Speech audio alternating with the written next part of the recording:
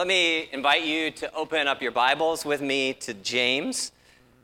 We're going to look at the last 6 verses in chapter 3 together today, starting in verse 13. Let me just let you know, today we're going to reach the end of James 3, and we're actually going to sort of park the book of James for a couple months and come back to it. I know many of you have commented how much you've enjoyed and been challenged by this book. And I've ended up taking more time in it or moving more slowly. But I want to, in the next couple months, let you know we're going to take the month of, we're in September, the month of October and November. We've been doing a lot of work as a church on our core values and thinking about our mission as a church. And we really want to bring that to you as a body, to teach into it, to pray into it, to receive your input and feedback on it. And so we're going to do that through the remainder of the fall. We'll enter into the Advent season together, and then we're going to pick up the last 2 full chapters of James starting in January, this coming 2022. That's the year we're in. So let me just give you a heads up. And I think there's a lot to look forward to in these next couple months. There have been quite a few of us thinking together and planning toward that end. Also, just want to put a word out in conjunction with where we're headed in October and November. If you are part of a small group, we're preparing some materials and questions and activities that you can do in that small group setting. With the series we're preaching through over the next couple months. So if you'd like to receive those materials, let me know. If you're a small group leader or facilitator, I've invited several of you by email. If I've missed you, let me just extend the invitation now. We're going to meet after service next Sunday for a brief luncheon, about an hour, to talk about that series, to talk about these core values that we're going to be pressing into, so that you know what's coming, but also so that you could think about how your small group setting could sort of reflect those values as well. If you are thinking, maybe you've been thinking about forming a small group on this side of COVID and after all the sort of disruption of the past year and a half, if you're thinking of pulling a new group together, let me know too. I'd love to include you in the planning and the front end of that. So today, though, we're still in James. We're still in this passage, this series of godly wisdom. And today I want us to think together about our appetites. What lies underneath our desires to be wise? If you're the person in your family who does the grocery shopping, you might know that moment in your week when you make your trip to the grocery store. You get all the stuff in your cart, and you come up to the cashier, and you put everything in that cart on this conveyor belt, right? And as you empty it out, whether there's a line behind you, there's someone scanning the goods across the register for you, it's like everything you are eating is fair game. It's on view for everyone else to see. Right? What do you actually eat? What goes into your body? Maybe you pull out the fresh veggies and the bags of fruit, the produce first, and you feel kind of good about yourself as they weigh those things, and you're like, yeah, I eat a lot of that stuff, the broccoli and the carrots. And then the frozen food comes next, and you're like, yeah, that's pretty healthy. Feel good about that. And then the ice cream, and then the soda, and then the third or the fourth or the fifth half gallon of ice cream rings up. And maybe we feel a little uncomfortable. Like, can you get that in the bag? Just move that on so we don't all have to look at it together. It's like your own personal food pyramid is out there for everybody to see. What if, in the same way that we might sort of take an inventory on a weekly basis by watching all of that food go past us on the conveyor belt, what if you were to take a similar inventory of the information, of the knowledge you are consuming on a daily or a weekly basis? What's on the conveyor belt? What's ringing up? What's going into your body or your mind or your psyche? What are you meditating upon? Where are you going to feed your appetite for wisdom? In a book that came out at the start of this year, author Brett McCracken describes something he calls a wisdom pyramid. And in many ways, the wisdom pyramid resembles what many of us saw on the walls of our school cafeterias growing up. You remember the food pyramid, the USDA food pyramid, right? And had sort of these bands of things you should consume a lot of and things you should only eat a little bit of. Well, McCracken notes that often this is a recommended food pyramid. Often our food pyramids, our wisdom pyramids are upside down. If we think about the things we consume in terms of wisdom or knowledge most frequently, it's stuff like, the internet, social media, and cable news sources. Right? We're swiping and we're scrolling through these things constantly. On the other hand, the things that, come at the base of this pyramid, this recommended pyramid, are often the things we're consuming least. Things like deep interactions with other human beings. Things like interactions with creation and God's world and the beauty that God has created. And things like the living Word of God, the Scriptures. And so the book is about how do we sort of flip our wisdom diet? How do we rethink where we're looking and particularly what we're in the habit of consuming when it comes to wisdom? How do we up our intake in life-on-life relationships? How do we up our connection in local church fellowship? How do we expose ourselves to the beautiful things God has created?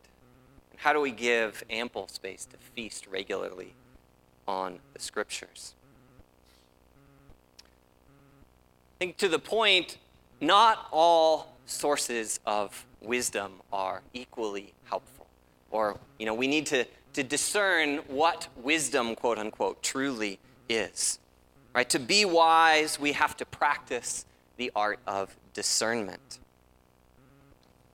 Does everything that comes in a shiny wrapper or an impressive package or a prominent speaker, does all of that actually deliver wisdom, truth, and goodness? Does it cultivate us? Does it make us stronger in the inside places? How do we weigh out what's wise? This morning, as we look at James again, James comes to us what I would call meta-wisdom. James is going to give us wisdom about wisdom itself today and help us to consider how to make that call, how to evaluate sources of wisdom. So as we do that together, let me pray for us as we look at what James has written and what we receive in the Scriptures from him. Lord Jesus, you are the wisdom from heaven. You are wise not just in speech, but in action, in relationship. Lord, you have the power to guide us and lead us into all truth. So, Lord, as we come together this morning, may we come to your word, and may we come to you, the living word. Would you make us wise? Lord, I entreat you to make the words of my mouth as I endeavor to teach, to make the meditations and the applications of our hearts pleasing to you this morning. In Jesus' mighty name we pray. Amen. So we're thinking about how do we weigh out these sources of wisdom over and against one another. And again, let me invite you, if you've got your scripture journals with you, to copy these things out. If you were struggling to keep up last week, I know it was a longer passage. We only have 6 verses today, so I think it'll be more manageable. Well, let's jump in with chapter 3, verse 13. This is, I think, where James issues us this challenge to weigh things out. Who is wise and understanding among you? Let them show it by their good life, by deeds done in the humility that comes from wisdom. I'll read that a second time. Who is wise and understanding among you? Let them show it by their good life, by deeds done in the humility that comes from wisdom.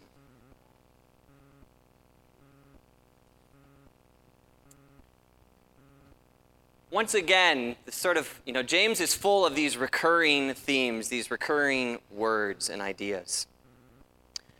And yet again, James is pushing us to measure our claims of knowledge, our claims of faith, our claims to wisdom against a standard. And it's the standard of action. James tells us real knowledge, real wisdom equates to action. Who is wise and understanding among you? Let them show it by their good life. James had a big brother, a guy named Jesus. Maybe we've heard of him. And he says nearly the same thing in Matthew chapter 11. Jesus says, wisdom is proved true by her deeds. Wisdom is proved true by her deeds. If we want to weigh or evaluate wisdom, we should look at the actions, the deeds that come from that claim. And James goes on to say that if you're looking for wisdom, there are two things in particular that tend to mark that out, right? Good deeds or a good life coupled with humility. Good deeds plus humility tend to keep company with true wisdom. Last week, Jody brought us a similar challenge to regard our tongues, to evaluate what our tongues are doing day to day. And that passage at the beginning of chapter 3 challenged us to say, the one who has genuine faith, the one in whom the Spirit of God resides and convicts and leads, they should see their words and their heart working together, pulling together in the same direction. And on the other hand, James says it's problematic when we see those things working against each other. Right? Too often we find things mixed up in our mouths that don't belong together. And words of praise 1 minute, maybe while we're here in the sanctuary this morning, flowery words of gratitude and thanksgiving, and then 10 minutes later on the drive home, words of cursing or criticism. As James said last week in verse 10, this should not be. Right, when we claim one thing but then do something else, we have a problem. In the same way, back in chapter 2, James said, neither should we find someone boasting about the faith that they have if we never see deeds of love, deeds of mercy, and neighbor love and kindness growing alongside those claims to faith. Right? These things belong together. And so Jody last week considered us to think about how do we keep all of these things together that are part of the Christian life. Things like repentance and good works and perseverance. How do they follow trusting faith? And I think each of us wrestle with, well, how do we knit all of that together theologically? How do we fit those pieces together? And as we wrestle with that fitting together, as we wrestle with those questions, and I know we wrestle with them, here's what I think is at the crux of James's concern, not just here in chapter 3, but throughout this letter. James wants to keep us, he wants to guard us from deception. James says, don't get duped. Don't get duped specifically or most... He's most concerned that we don't get duped when it comes to God's best things, God's most precious gifts that James talks about. When it comes to the gift of faith that God gives, when it comes to the gift of salvation that God gives, when it comes to the gift of heavenly wisdom that God gives, James says, don't confuse counterfeit stuff for the genuine article. We have to be discerning. Many years ago when I lived overseas, about this time of year, often my friends and I would go to the market to buy a winter jacket, a winter coat. And where we lived in China, it was easy in the markets to buy a North Face jacket. And they looked just like the North Face jackets you'd go spend $200, $300 on downtown in Burlington, maybe more. And some of them you could buy there in the market for $20, $30. Some of them, if you did, sort of pull them open, you looked at the seams, they really were, the seams were sealed, they had high quality zippers. They were probably like, factory seconds that had gone out the back door. And then there were other North Face jackets that we called the North Fake. And those, it would take about 2 minutes of investigation and you'd be like, all right, this is just garbage. It's a jacket that by the end of the winter, you'll be putting in a garbage can. The zippers were no good. The seams were already coming apart. They were cheap materials. But you had to take a minute or two to look at what you were buying. James says here, if someone claims to be wise, to be the possessor of knowledge and wisdom, weigh the evidence. Look carefully. Sometimes it checks out. Sometimes, though, as verses 14 through 16 illustrate, we should see the wisdom that's on offer and we should run in the opposite direction. Look at verses 14 through 16. Write these out with me. But if you harbor bitter envy and selfish ambition in your hearts, do not boast about it or deny the truth. 15. Such wisdom does not come down from heaven, but is earthly, unspiritual, demonic. For where you have envy and selfish ambition, there you find disorder and every evil practice. I've subtitled these 3 verses, Wisdom, quote unquote, from Hell.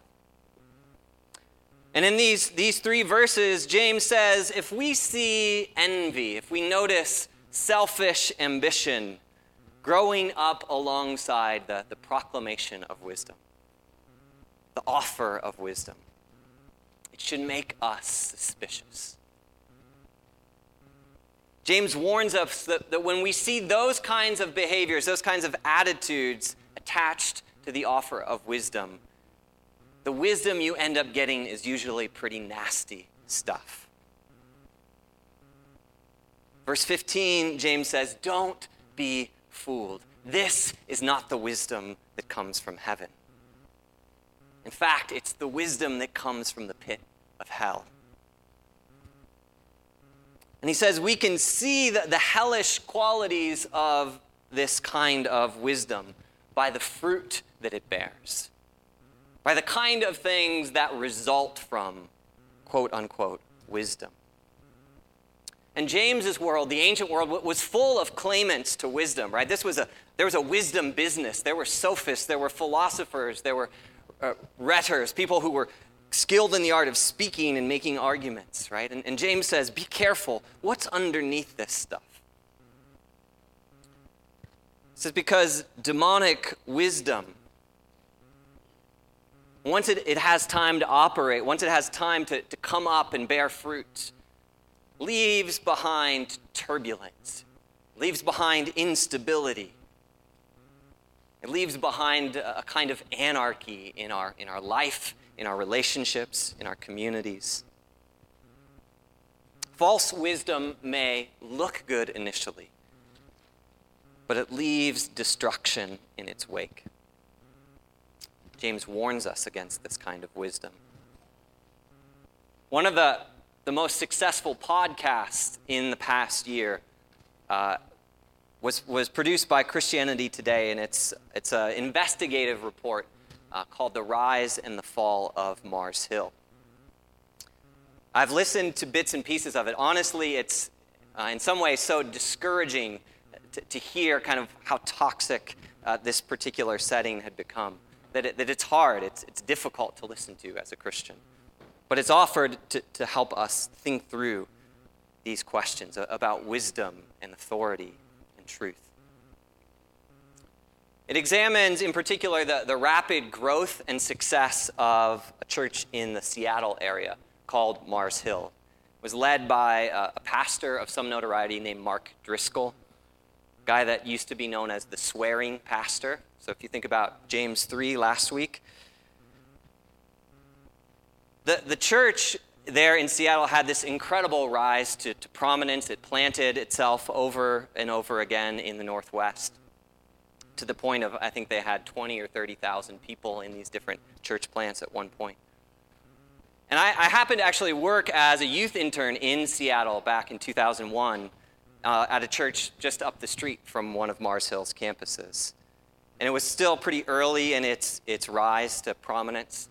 But already there was kind of a mystique about this place and the wisdom of Mars Hill, right? They were attracting hundreds, sometimes thousands of people to come to church in a place like Seattle where people didn't come to church very often. There was a confidence about the place. There was a kind of swagger to their leadership. They were powerful. They were influential. They seemed strong. But it turns out that in many cases, it was also a movement plagued by ambition, plagued by the abuse of spiritual leadership and authority. And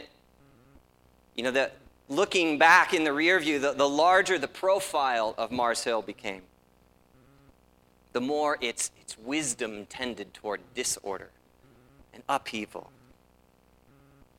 The fruit of it was not life-giving, right? The fruit of this wisdom left thousands and thousands of people without a true spiritual community when things finally imploded about 15 years into the life of that church. I think James is asking us here to help us see true wisdom, to evaluate wisdom when it's before us, or a claim to wisdom. James is drilling down to a more basic question. I think James is asking us, why do you want to be wise? What is your appetite for wisdom? Why do you desire to possess wisdom? Do we want to be wise because it gives us some kind of competitive edge over somebody else? Is that what wisdom is about? Do we want wisdom because it gives us a sense of moral superiority? We're wise in the eyes of others. Are we tempted to use wisdom to paper over our insecurities in other areas so that we look and appear confident? You might take time this week to ask yourself that question. When it comes to knowledge, when it comes to truth and information and wisdom, why do you desire it? Why do you desire to be wise? What's happening at the heart level? Because I think James says, if at the heart level, if our desire for wisdom is misplaced, then all kinds of toxic things grow up as a result. We get the garbage that he just described in verse 16.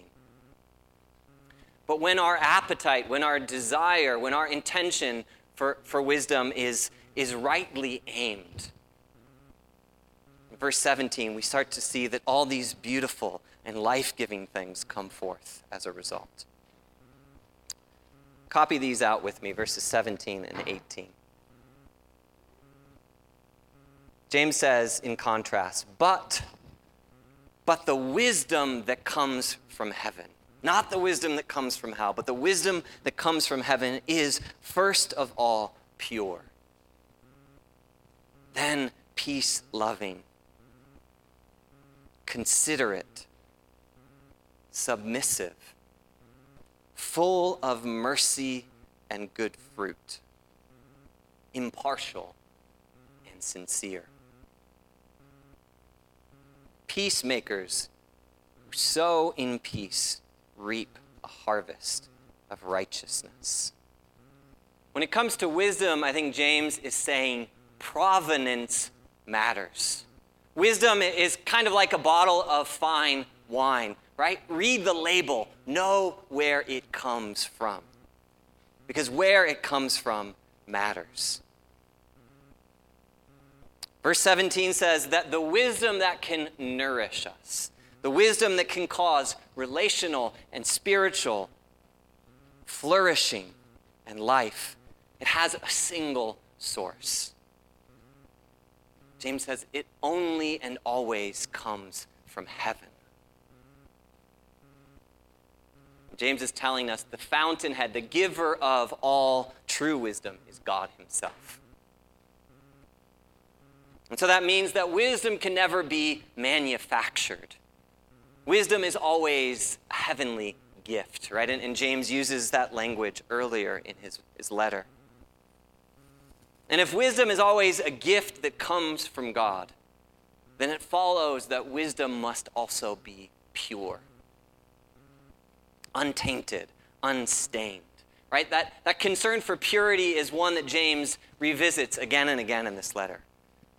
James in chapter 1 challenges us to have pure desires in our hearts. He challenges us to have pure religion in our practice and worship of God. In chapter 3, he challenges us to have pure speech coming out of our mouths. And now he says, when you seek wisdom, make sure it's pure. Crave the purity of wisdom. Make sure that it's true at its source. That's your first consideration. What's at its source?